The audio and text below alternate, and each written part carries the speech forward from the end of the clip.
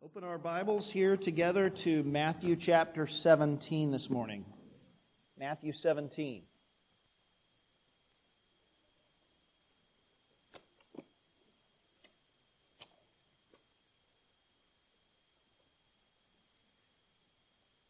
We are studying together through the Gospel of Matthew, and our main text for this morning is going to begin down in verses 14 and following, but I want to set the background by just reading from verse 1. In fact, also by going back and reviewing verses 9 through 13, because we ran out of time, or I ran out of time last week to really give those verses, I think, what they're due. So we'll begin with those and then continue on with verse 14. But we'll start our reading here with the first 13 verses. After 6 days, this is of course the parallel to what we just read, so don't think we're repeating here. This is Matthew's account. After 6 days, Jesus took with him Peter and James and John his brother and led them up a high mountain by themselves. And he was transfigured before them, and his face shone like the sun, and his clothes became white as light. And behold, there appeared to them Moses and Elijah talking with him. And Peter said to Jesus, "Lord, it is good that we are here. If you wish, I will make 3 tents here, one for you, and one for Moses, and one for Elijah." He was still speaking when, behold, a bright cloud overshadowed them, and a voice from the cloud said, "This is my beloved Son, with whom I am well pleased. Listen to him." And when the disciples heard this, they fell on their faces and were terrified. And Jesus came and touched them and said, "Rise and have no fear." And when they lifted up their eyes, they saw no one but Jesus only. And as they were coming down the mountain, Jesus commanded them, "Tell no one the vision until the Son of Man is raised from the dead."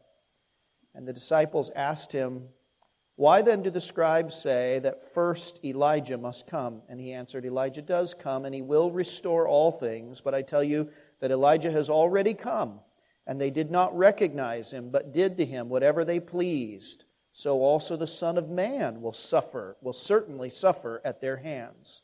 And the disciples understood that he was speaking to them of John the Baptist.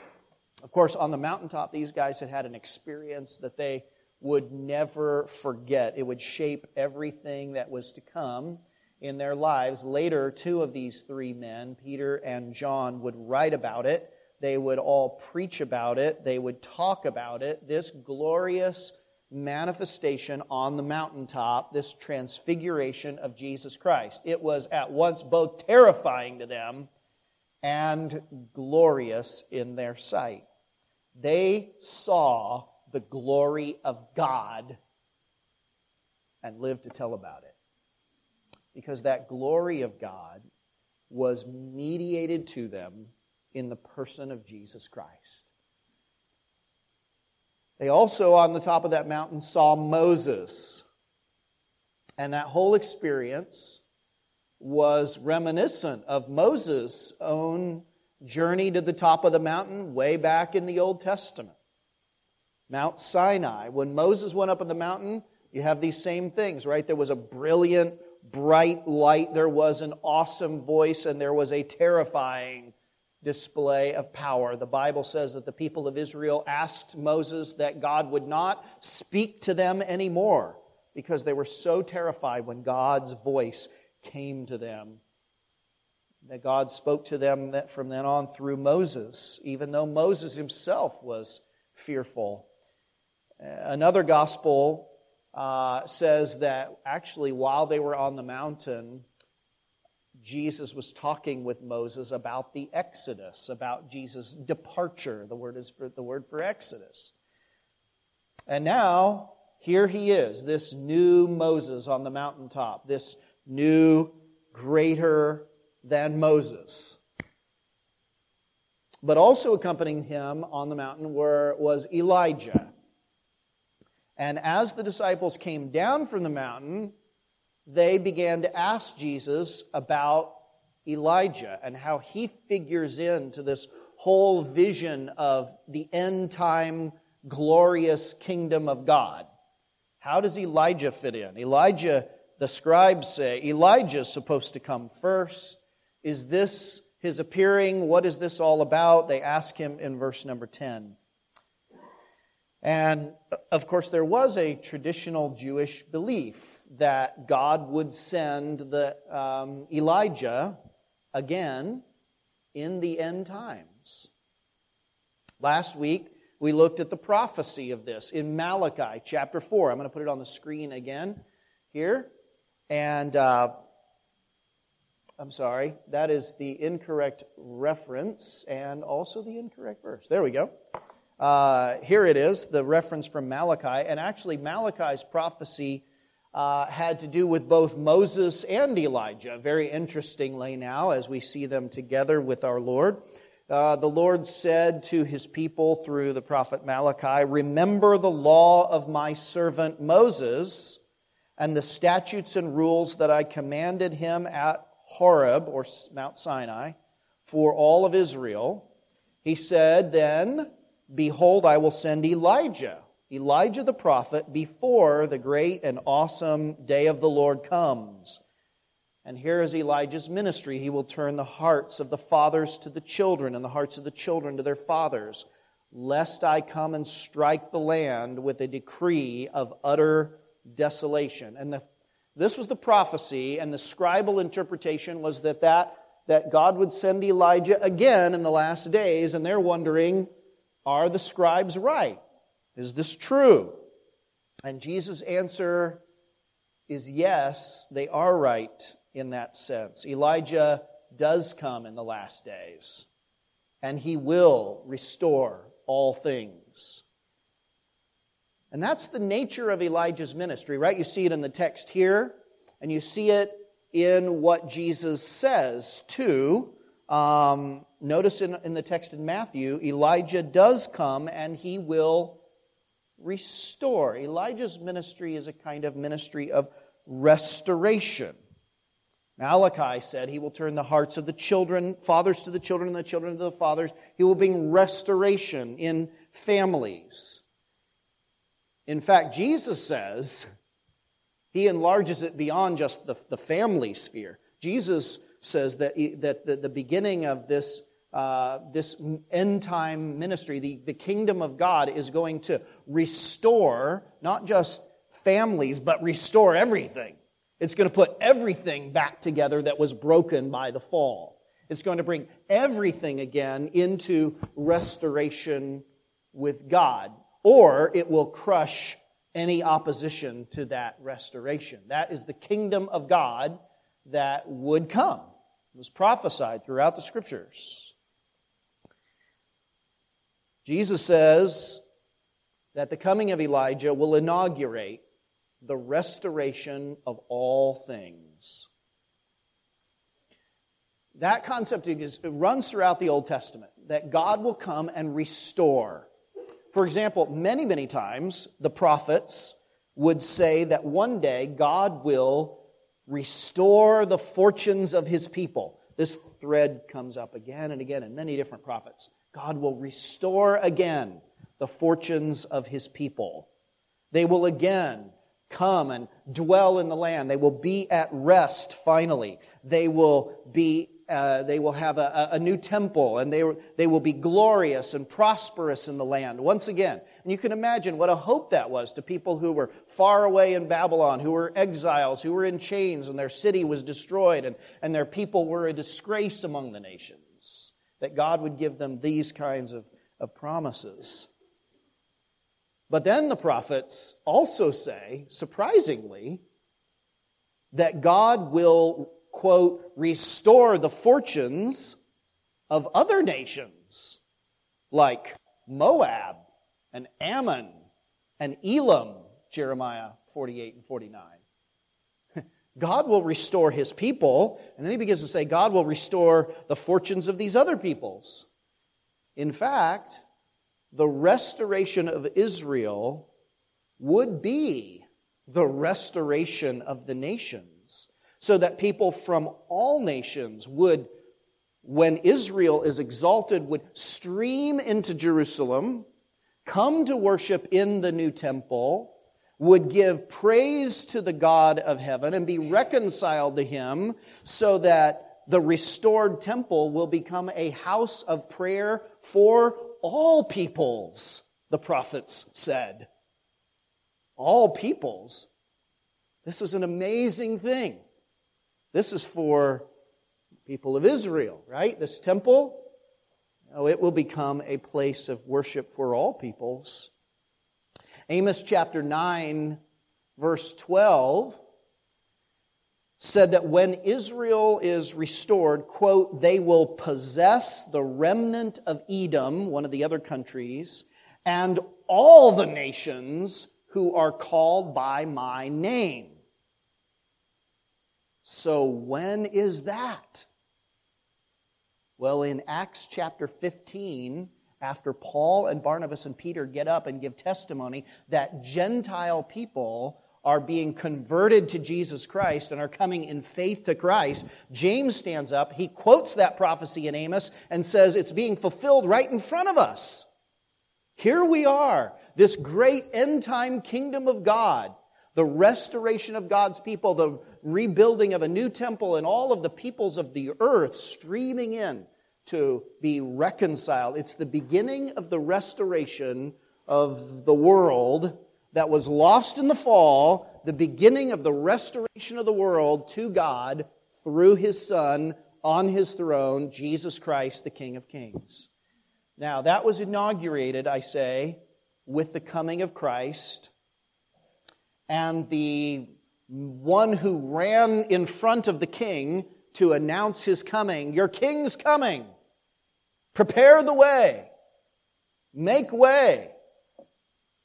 Was John the Baptist, that end-time Elijah who would inaugurate a period of global restoration. I say inaugurate because it's not Elijah himself who will be the restorer, but he must come first. He is the one who begins this restoration. He's the forerunner, the herald, the one who prepares the way. There's another figure with Elijah in this end-time vision, and of course that was Moses. And if you remember the prophecy in Deuteronomy 18, this is probably why Moses was on top of that mountain with Elijah, because the prophecy in Deuteronomy 18 says that God will raise up a prophet like Moses, a new Moses, and the people must listen to him, and if they will not listen to that prophet, God will require it of him, and they will be accountable. God said, you must listen to this great prophet. And now here Jesus is standing on top of the mountain, and the voice of God from heaven says, this is my son, listen to him. Here he is, the new Moses who comes. In the wake of Elijah, who prepares the way, a new Moses comes to make a new covenant through which the whole world may be reconciled to God. But then you have this in verse 12. Now, if you're still looking at your Bibles, in verse number 12, he says, I tell you that Elijah has already come, and they did not recognize him, but did to him whatever they pleased. So also the Son of Man will certainly suffer at their hands. And then they finally understood that he was speaking to them not literally of Elijah, but of John the Baptist, who was the forerunner of the Christ, the Messiah, the one who would stand on the mountain and commune with God, who would bring down from the mountain not a law written on the tablets of stone, but a law written in the hearts of men, would be transformed by his grace. That Son of Man must be crucified and suffer and die. It finally dawned on these guys, I think, that John the Baptist was that end-time Elijah. Not literally Elijah. John the Baptist denied himself that he was Elijah, but that he came in the spirit and the power of Elijah. Luke chapter 1, verse 17. And that Christ was that great end-time prophet. He is the king to which all Israel's kings pointed. He's the priest to which all of Israel's priests pointed. And he is the great prophet of God to whom all of Israel's prophets pointed. And though the end time Elijah had come, And though the new Moses was standing in front of them, he says, yet the end is not yet.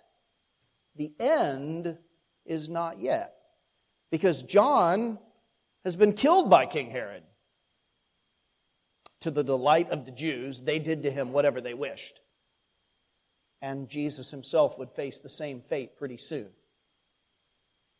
In other words, this restoration of all things would have to wait for its final consummation. And indeed, Peter would say in a very short time, look at this. This is in Acts chapter 3, if I can get the right place, where Peter is preaching about this vision that he has seen. He says, repent and turn back. Repent and turn back so that your sins may be blotted out, he preaches to the Jews, that the time of refreshing may come from the presence of the Lord, and that he may send the Christ appointed for you, Jesus, whom he said heaven must receive until the time for restoring all things, about which God spoke by the mouth of his holy prophets long ago. So he views it as a future thing yet. Moses said, the Lord God will raise up for you a prophet like me from your brothers, and you shall listen to him, whatever he tells you. This is, of course, the quotation that we've seen from Deuteronomy 18, and it shall be that every soul that does not listen to that prophet shall be destroyed from the people. So here's what I think is happening. While the end time restoration of all things under the kingdom of Christ has begun, we still wait for and long for and hope for and pray for the day when God's kingdom comes and his will is done on earth as it is in heaven. We're waiting for that Lord Jesus to return, who will bring the consummation to everything that he has begun in us and in his people. We look to the skies, waiting for that blessed hope and the glorious appearing of the great God and our Savior, Jesus Christ. That day when he will return, not as a suffering lamb, but as a conquering king, a Lion of Judah. He will make all things new in that day. That day when even creation itself will be among those all things that are restored. Even our bodies are restored and glorified. Even the creation rejoices when the sons of God are revealed at the coming of the Lord Jesus Christ. That is a day when everything that's broken in the world, everything that you've experienced that has been broken, it's touched your life, will be taken away. Now, all of the brokenness will be made whole again. And all that's been separated from God will be united again in the Lord Jesus Christ. And when every human being who looks to God by faith in Christ will enter into eternal, unbroken communion with God, the kind of joy that you just now experience only so fleetingly, an unbroken joy and communion with God in the restoration of all things at the coming of our Lord Jesus Christ. So we say, come Lord Jesus. Amen? Come quickly.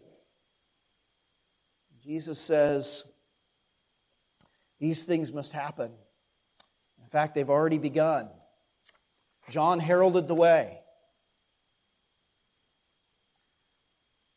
Now, the glory they experience on the mountain is in an incredible contrast to what they find when they come down off the mountain. And maybe it's good that we didn't finish last week so you can see this contrast. Because they walk down from glory to failure still here on earth. And we see verse 14. Let's start reading there now. And when they came to the crowd, a man came up to him and kneeling before him said, Lord, have mercy on my son, for he is an epileptic, and he suffers terribly. For often he falls into the fire and often into the water. And I brought him to your disciples, and they couldn't heal him. And Jesus answered, O faithless and twisted generation, how long am I to be with you? How long am I to bear with you? Bring him here to me. And Jesus rebuked the demon, and it came out of him, and the boy was healed instantly. Then the disciples came to Jesus privately, and they said, Why could we not cast it out? And he said to them, Because of your little faith. For truly I say to you, if you have faith like a grain of mustard seed, you will say to this mountain, Move from here to there, and it will move, and nothing will be impossible for you. They came down from the mountain of glory, and they found unbelief. And isn't that exactly what Moses also experienced when he came down off of Mount Sinai? You remember the story? He came down to a faithless generation. He called them in Deuteronomy chapter 32, verse 5, a crooked and twisted generation. The very same word that Jesus uses when he comes down off the mountain to look at the generation of his day. And you know, it maybe is kind of surprising when you read a text like this. It is, this frustration of Jesus is a kind of rare glimpse of raw human emotion on the part of the Son of God at the unbelief that he encounters among the Jews of his day.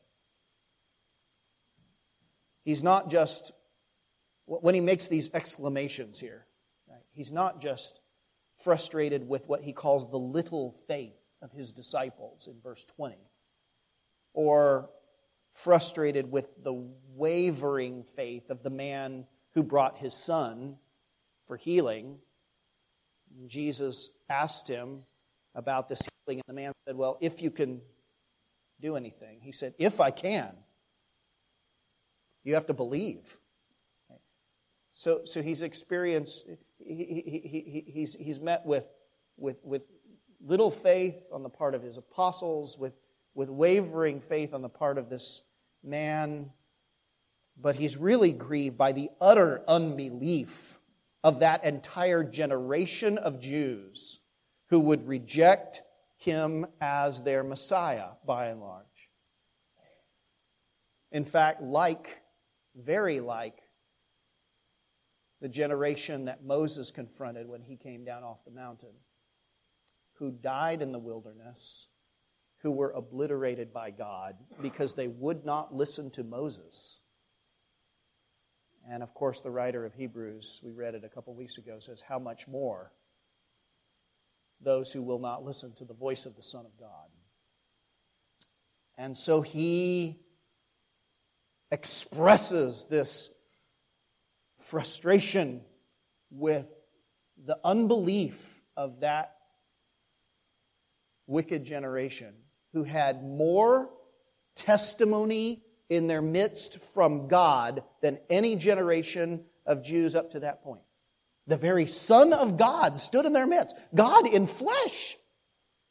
And they were so hardened against God, so full of unbelief, that they crucified him. So in that context, it's no wonder, right, that he speaks like he does. But this really becomes, in the end, a lesson for Jesus' disciples. And in that light, it's a lesson for all of us who would be his disciples. In the absence of Peter and James and John and Jesus, apparently while they're up on the mountain, the other 9 disciples have been attempting to cast out this demon. And we read earlier that Jesus had given them authority to do this. This demon was at work in this boy and causing him all kinds of trouble and moving this boy to try to harm himself, giving him symptoms similar to epilepsy. But of course, the real source in this particular case, was not a brain, but a spirit. That is, an evil spirit. And the boy's father brought him to Jesus' disciples. And that's important, because it highlights the wonderful power of the ministry of intercession for the people that we love. You never read in the Scriptures about a demon-possessed person coming to Jesus for healing, for deliverance. In every case, they're brought by someone who loves them, who pleads their case before the Lord Jesus, or Jesus just goes out of his way to just show sovereign mercy on these people. And there are people around us that are so ensnared by the devil that they would never come to the Lord.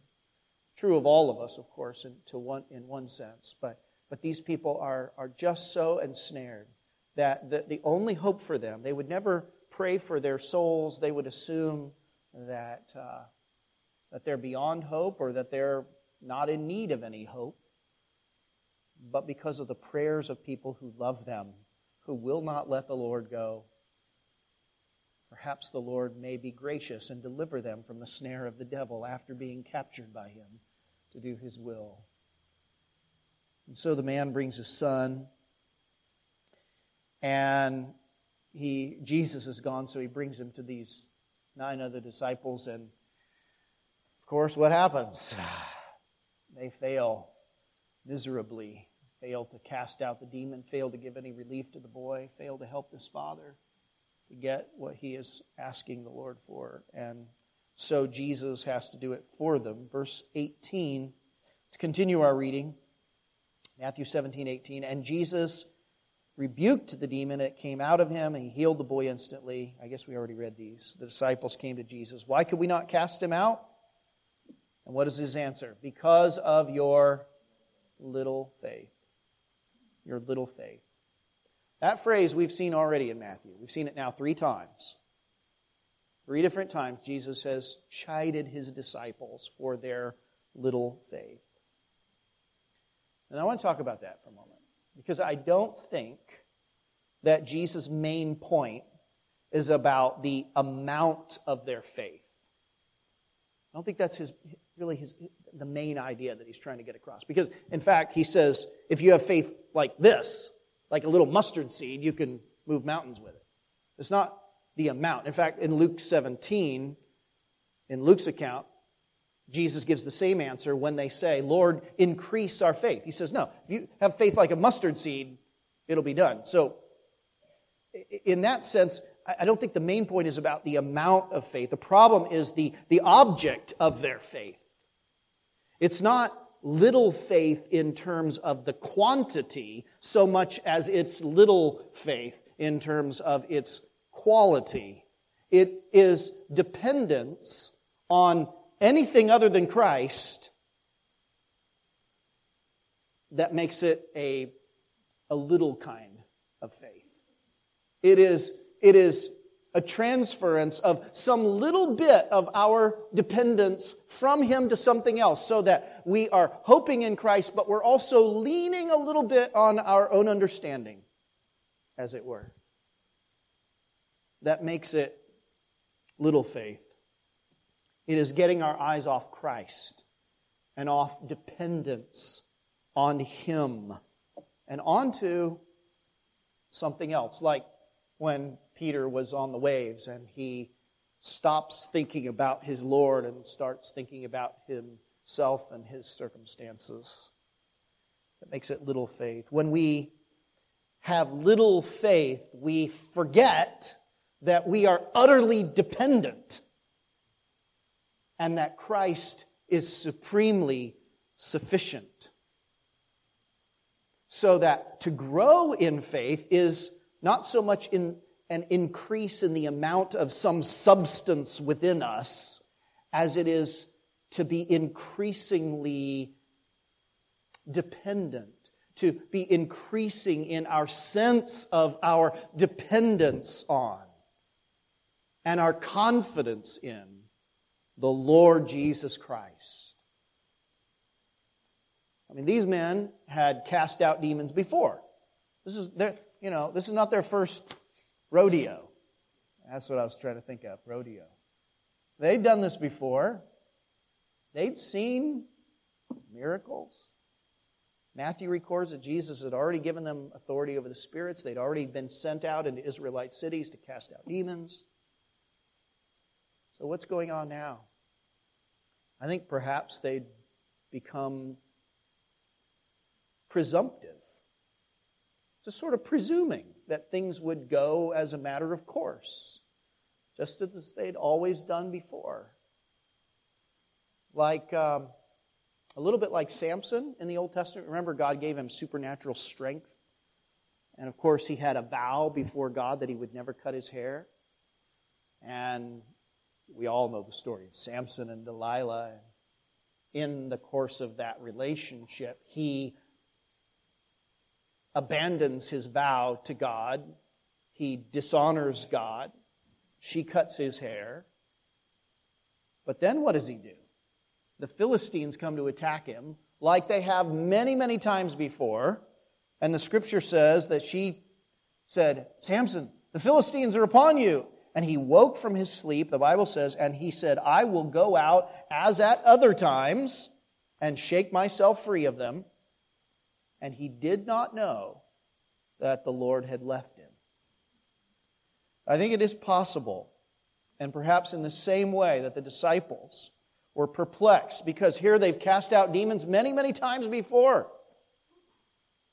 And of course, we can cast out demons in the name of Jesus Christ. And here they come to cast them out as at other times before. And this time, something's different. Which is a reminder to us, friends, that there's nothing automatic about the power of Jesus Christ. It is not something to be taken for granted that God will be powerfully at work in us or through us. And just saying, "In Jesus' name," at the end of our prayers, doesn't necessarily show that we're really depending on Him. And so what Christ does in this text is to graciously reveal to them their lack of faith.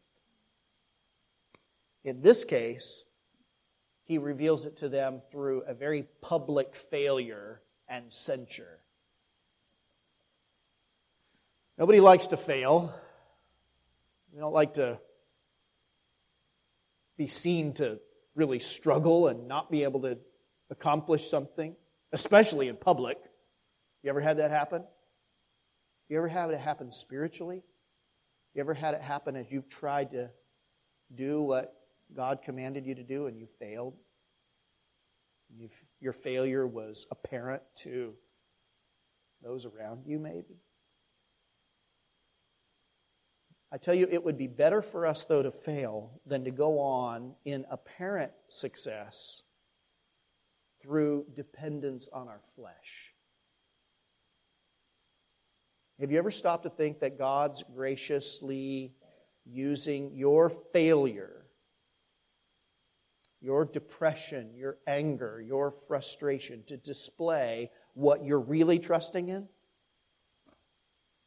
Or to bring you to a greater, more consistent, more earnest sense of dependence on Him? That's what He's doing with these guys. And I think another clue that the main issue is really not so much a quantity of faith, but the object of their faith, is that in Mark, Jesus, the passage we read earlier, Jesus ties their lack of faith to a lack of what? Y'all remember? He said, this kind will not come out but by prayer. So that apparently these men had almost fallen into a kind of automatic going about the work of God as if, of course, it will happen because it's always happened, and grown cold in their prayers, grown very short or anemic in their prayers. We're just depending on going through the motions, their own matter, of course, in name giving credit to the Lord Jesus, but without real persevering, earnest prayer. Though they may have cast out some demons through the prayer that they no doubt had already made, Jesus had said, for this kind of demon, they're going to need to really persevere in prayer. In fact, some of the manuscripts add prayer with fasting. Jesus said some kind of demons will not go out but by prayer, persevering, fasting kind of, just intense, earnest, prolonged prayers. Prayer, because prayer is a manifestation of the fact that we need the Lord. And there are times when we fail to believe that we cannot accomplish something. We just sort of fall into this thing that because we've trained 3 other kids before, that we can train a 4th one. Or because we've preached so many sermons that, of course, we can get up and preach another one.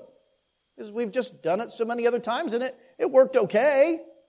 Because we've served the Lord in some way, because we've gone out and we've ministered, or we've done this or we've done that, and it went all right, that of course it'll go all right next time, because that's the way it's always been.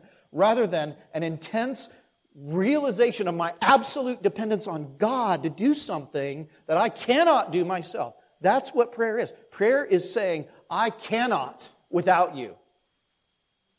Prayer is a sense of my dependence, and prayer is a sense of God's ability. Prayer is an act of faith. We fail to believe how important it is for us at times to persevere in prayer in order to accomplish anything for God. You know, it is an act of faith. Spending time in prayer feels like a waste to the flesh. It feels like, I don't know if you've ever felt this in your some part of you that's abhorrent to you, but when you get down to pray and your soul says, you've got so much to do, you need to be busy, you need to be about things, you've got to do this and you've got to do that, and it feels like you're wasting time because you're doing nothing except beseeching someone to do something for you. That's the point of prayer. Prayer is dependence. Somebody said prayer, the heart of prayer is desperation. God, I need you. So when we are not earnest in our prayers, when we are not persevering in our prayers, when we're not intent in our prayers, it is so often a manifestation of a lack of faith. Faith that we cannot do whatever it is apart from God. But that God can, and only God can. And it's a consciousness of our failures, actually, that drives us to our knees. Have you ever found this? That you pray more consistently, and you pray more persistently, and you pray more earnestly after you've experienced failure because of depending on self rather than depending on God. I mean, failure has a way of keeping prayer from being just the mouthing of words. Failure has a way of stripping away the formalities of prayer and making prayer something that sounds a whole lot more like the prayers of the Psalms. That it comes from our hearts and that we're pleading with God and we're begging and we're pouring out our souls in anguish to the Lord. Failure has a way of making prayers a lot more earnest. And so I thank God for that, for it'd be better to go that way than to go on apparent success in trusting myself. Let us not presume that we don't need to pray in order to work and do our work in a godly way. And get up and go to work 9 to 5 and just presume that because we have certain abilities and certain skills that we can just get the job done in a way that is good. Let us not presume that we can do our work without God dependence. Let us not presume that our pastor will prepare good messages just because, he studied the Bible or, he worked hard on writing the sermon down. Unless the Spirit comes and uses it, it is all in vain. It is. Let us believe that. If we believe it, we will pray. Let us not presume to think that to see the lost delivered from the power of Satan, it's just a matter of course of getting the right presentation, saying the right things. Let us be always reminded that we are utterly dependent on the power of God. We should come to pray with the attitude that I'm seeking the Lord because if He is not for me, then I am damned. If He doesn't keep me, I will fall. If He doesn't preserve me and sanctify me, then there is no hope for me. If God doesn't work through me, then all of my efforts will be utterly meaningless. If God doesn't work in my kids' hearts, then all of my training of them will only produce self-righteous Pharisees. If God doesn't work in my Sunday school class, then all of my teaching will only produce a bunch of intellectual know-it-alls. If God doesn't do a work, then all of our work is for nothing. And the more we can see that, the more we have the opportunity to grow deeper in our dependence and our faith in the Lord. We have too high a view of our own abilities to quote-unquote do something for God. We forget that He says, without me you can do.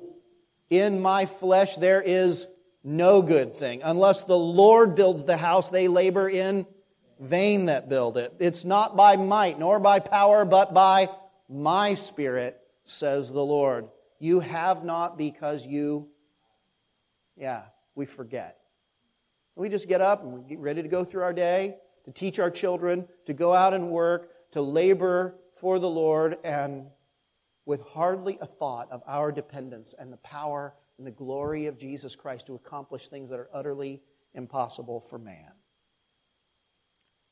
And nothing drives us to prayer like seeing our failures, like God causing our sinfulness to dawn on us in a new way. Or His putting trials in our lives that are beyond our human ability to bear joyfully. Or by His giving us a calling that requires an ability beyond our natural capacity.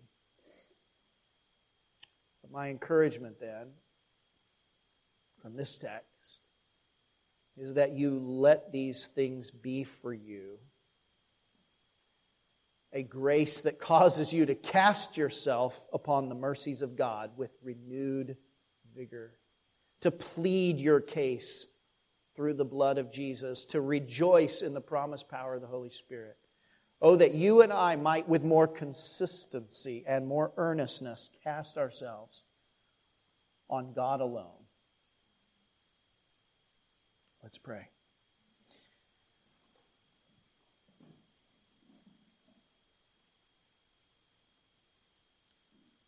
Father, deliver us from our self-sufficiency and our lack of prayer, our little faith. Please let us fail if that's what it takes. But please, Lord, even in our failures, we ask you to be merciful and to uphold us, that we would not be lost, but that we may grow. We ask it in Jesus' name.